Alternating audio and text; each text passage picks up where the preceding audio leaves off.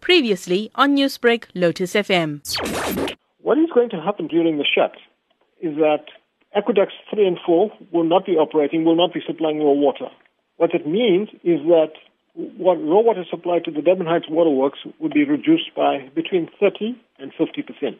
It means then the Durban Heights will be treating less water than it normally does, and eThekwini will be receiving less water than it normally does. eThekwini has already indicated that, yes, there are some areas, an estimated 60 areas within the greater Durban region will be affected by the work that will be conducted. A lot of releases have been circulating on social media which list the numerous affected areas. So more or less, as you mentioned, the entirety of Durban looks to be affected by these cuts. But can you give us any details as to how severe these cuts will be? Is there any areas, for example, that might have no water at all for today?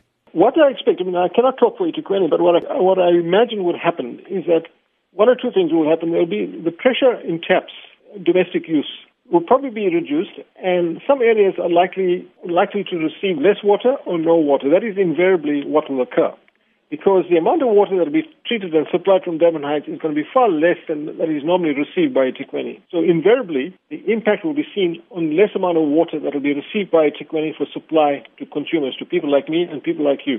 If all goes to plan, the planned maintenance or repairs should last until 8 p.m. this evening. So during this period, up until then, what is your call to Durban residents? Well, you see, our suggestion to people is that between now and when the work starts is to use water sparingly. Don't rush and fill up containers, because ultimately that has a severe impact on storage in reservoirs. If people rush and store water in large numbers or in large volumes, reservoirs could drain out very, very quickly, and that then creates additional problems. It will take longer then for the system to be recharged. We estimate that we budgeted 19 hours. We are hoping that the work will be completed before 19 hours, but there's also a period that is required to recharge the entire system, meaning that the reservoirs need time to refill. So people should bear with us in that period. And, it's not long. But it's also important that this work be undertaken, because the consequences of not undertaking the work could be quite serious. Newsbreak, Lotus FM, powered by SABC News.